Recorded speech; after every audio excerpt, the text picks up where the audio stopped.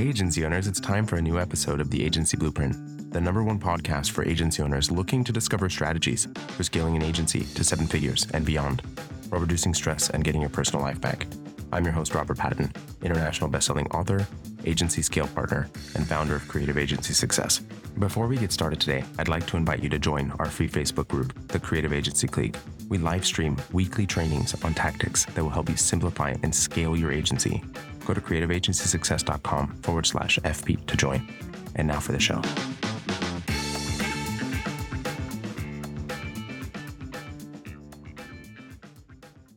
Hey everybody, Darren and I are back today to talk to you about how to attract the right type of client to your creative agency. Ultimately, having the right clients can make all the difference in your success for your agency. Of course, finding those ideal clients really isn't all that easy, but we'll sort of walk through, how crucial ultimately it is that you've done everything that's possible to allow and make sure that they're connecting to your message so that they can find you. Being truly selective of who it is that you're working with. My sort of belief system is that it's very difficult to grow a business and grow an agency and be creative when the people that you surround yourself with are draining you of energy.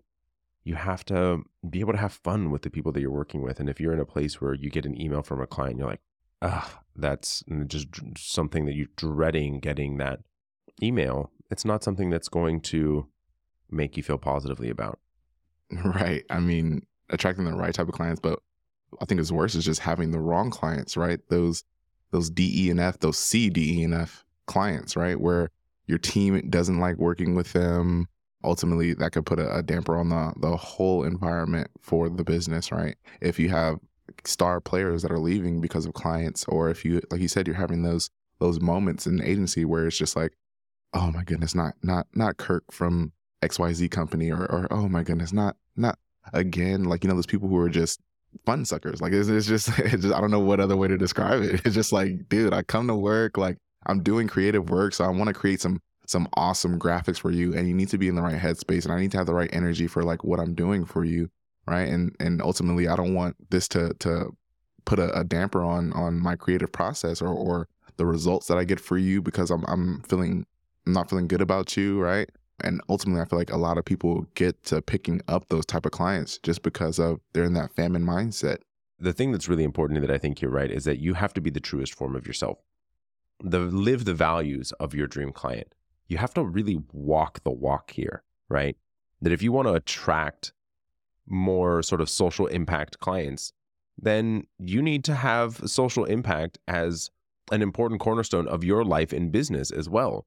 If you want to attract more local businesses, then maybe you need to be more involved in your community and care about the community that you're serving.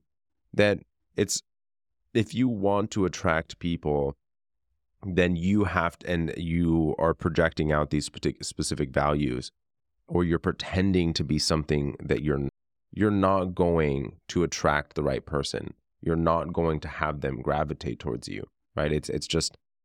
It causes this bifurcation in your messaging and who you are, and then you're going to end up with the wrong person. If you're speaking to a specific industry and not speaking in your own language, just specifically for marketing jargon, I'm sorry to tell you, you're attracting the wrong person. You have to be yourself, and your agency has to project out its values to attract the people that are like-minded, that appreciate you for who you are. And if you're not doing that, then it's no wonder that you're attracting the wrong type of client.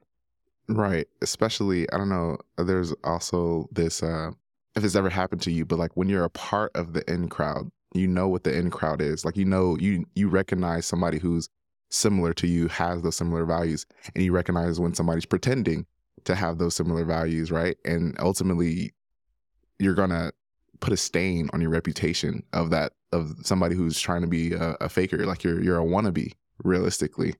And you don't want to have that, right? You don't want to ostracize yourself for pretending to be something that you're not. Yeah, 100%. And I think it's really important that we recognize sort of talking directly to them, right? Like using their own language and speaking to them in words that they can understand. I mean, one of the things that was, very cornerstone to, I believe, a piece of our success initially in working with clients from a financial and accounting perspective, right? That if we were to be talking in purely colloquial accounting words and talking in debits and credits and all of this, like serving this industry would have been frustrating for the client, right? Like we needed to speak to them in their words, speak to them in words that were easy to understand and something that would have been that not made people feel dumb when talking to them, right? Not that they are, and not that we were trying to dumb ourselves down for it. That's not the point. It's just utilizing words that were easy to understand, that weren't part of just our language, but using words that talk to that demographic, right? That they're recognizing that that's when you speak to someone in terms that they understand, you're able to break down barriers much easier, and why actually living the life that connects to them allows for that to be easier. Because if you, as Darren was talking about, sort of being this faker fraud wannabe, it becomes very difficult to be able to talk to them. Right. And also that's something I had to learn as well. Speaking, like being able to translate, it may be something that you feel like is simple to you, or simple because you've been in the field for forever, right? But being able to translate like those super accounting words, like to somebody who's never taken an accounting class, right? Super accounting. But yeah, talking about like quick ratios and XYZ is just like, oh no, let me just explain to you what this actually means, right? So it's just being able to relate. Ultimately, that's just what good communication is. It's just being able to articulate an idea to somebody in a way that they can understand it. That makes you a great communicator. I 100% agree, but I do have to say that when you said super accounting words, I was thinking of like pocket protecting wearing with a cape is what like went into my head. I just thought that was really funny and I had to share. With glasses and a little tape in the middle. Yeah, 100%. So good.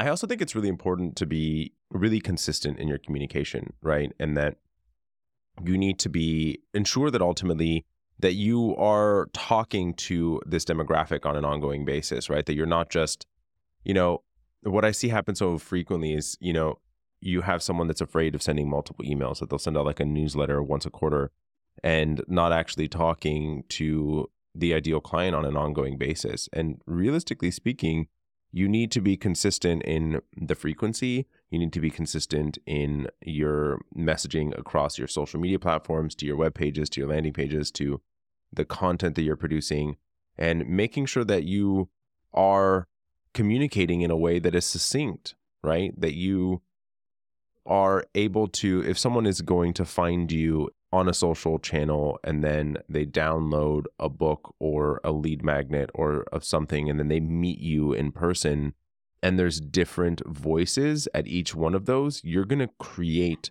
questions for that prospect. They need to experience the same version of you in every single channel.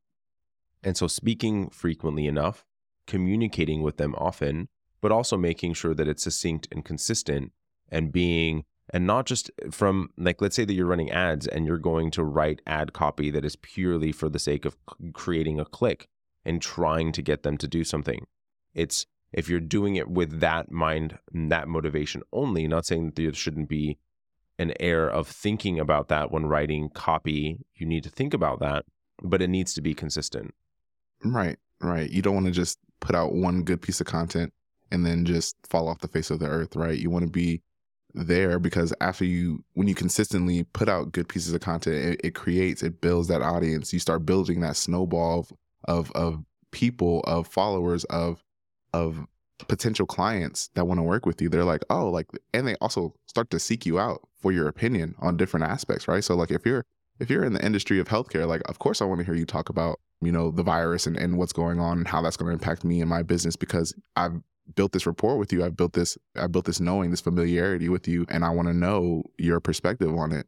You absolutely need to make sure that you are being, and like talking about what's ultimately happening in their day-to-day lives, right? And, understanding those sort of pain points, and how does what you do help accomplish it? And I'm not saying that you should be consistently selling in every aspect of communication. You shouldn't.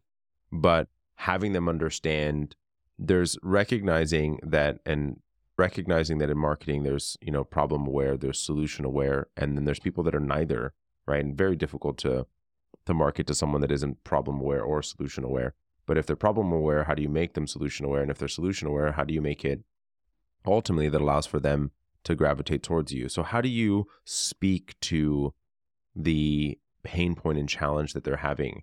The piece that I always am pointing to is I always want, and I don't want people that come across our marketing to think about it as, this idealistic, something I can accomplish on my own type messaging, right? I want them to believe in themselves. I want to help elevate how they feel about the things that they're doing and who they are as a person, and have them really be able to kind of stretch their arm out and feel the potential of their future life. And whether that's through me or not, I want to be able to elevate them to being able to help them solve that challenge. And if the way that you are looking at it is purely from a self-serving standpoint, I'm sorry to tell you, but that self-serving mindset is going to not serve them. It's not going to serve you either. And you need to be rethinking your entire strategy there. Right. So you want to be able to relate to them and understand. That's another aspect of being, when you're in it, right? And also the last point that you touched upon is that self-serving mindset of just it's just about me, right? Have you ever had a conversation with somebody who's only talking about themselves? That is the absolute worst. Yeah, I could not get further away from that person as quickly as I possibly could. The final thing I wanted to sort of hit on here when it comes to thinking about client selection and attracting the right client is, how do you go about making it easy for them to choose you? Obviously this is multifaceted, right? From building authority and creating trust for your prospect to choose you. It's thinking about what are the channels, the publications, the media that they trust? How can you be there? Where their eyes already exist and where they're already reading, how can you be there? And you should be looking at being in those places as much as you possibly can be, and utilizing those trust triggers for them to build credibility is really meaningful and helps transfer over that authority to you and build a relationship in a much faster way. Right.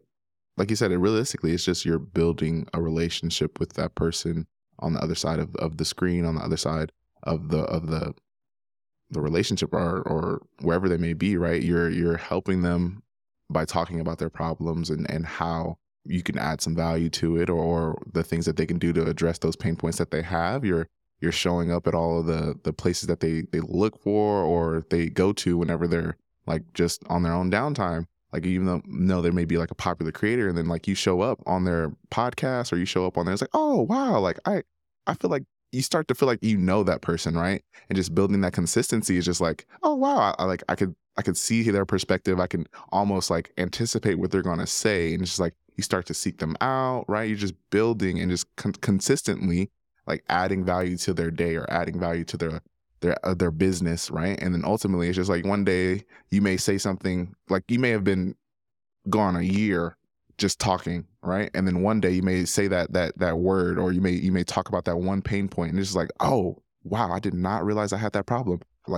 I've been watching and following this guy for the past year, and he just, the phrase that he said spoke to me this time. So let me reach out to him and see how ultimately they can help me, right? Because you've built that relationship and it becomes just simple at that point.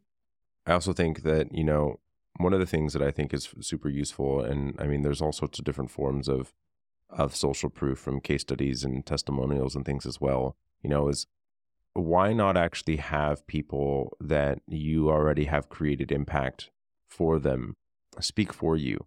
I think it's more powerful too when you allow other people to speak for you and not having to scream and talk about yourself in this very loud, bombastic way, but allowing for people that trust you, have had the result, that have had the impact from working with you, talk for you, and actually be there to share, and actually recognizing what you're doing. So even if it's in a written sort of case study, talking about the experience of what a client went through where they were, what they did with you, and ultimately where they got to, really creates a lot of, it's kind of like the WD-40 of a relationship building, right? Because it creates safety for them. Yeah, and just to I know we do this all the time, but relate that to dating is just like when your friend introduces you to their friend, it's like, oh, well, you know Robert, and Robert knows you. It's just like it makes it more simple, right? Because like I imbue my trust from Robert onto you, right? So whether that be a friend or like I want to say like a referral, right? Referrals are typically the same way type of relationship where it's just like you're getting the credibility from somebody else imbued onto you, whether it be my favorite creator brought you on, like that trust kind of transfers to you as well. Like just other people, like third party, just trust just being added onto your name and just ultimately continuing to build that relationship with you. The thing that I also see happen quite a lot, right, is that this industry is also selling loads on the deliverable rather than actually selling based on what the end outcome is, which I think is such a massive missing point for the industry, right? Is recognizing that every single thing that is sold in this industry really isn't about the end. It isn't about the deliverable. It's about the deliverable actually being a tool to achieving a result or achieving an outcome. And so ultimately allowing for your prospect to understand is how you are the go-between from where they are right now to where they're looking to go in the future. And if your site, your marketing material, the things that you're putting out there are essentially a portfolio, why do they know that that's going to be helpful, right? I mean, what distinguishes you differently from a Fiverr or an Upwork with that type of marketing, with that type of messaging? If you're talking about like, hey, on the main page of your site, all you're saying is, we do web design, right? Like we are a design agency or we are this. And it's like, well, yeah, but why? For what? And how does it help me? What does it mean for me? And how is it going to help me accomplish what I'm looking to accomplish? And making sure that you're always thinking about the client first. And sure, what you do will help them accomplish that. I'm not denying the value of what that deliverable is and what that tool is, but recognizing that ultimately there's more to it and more to the story than just that specific tool and that specific deliverable.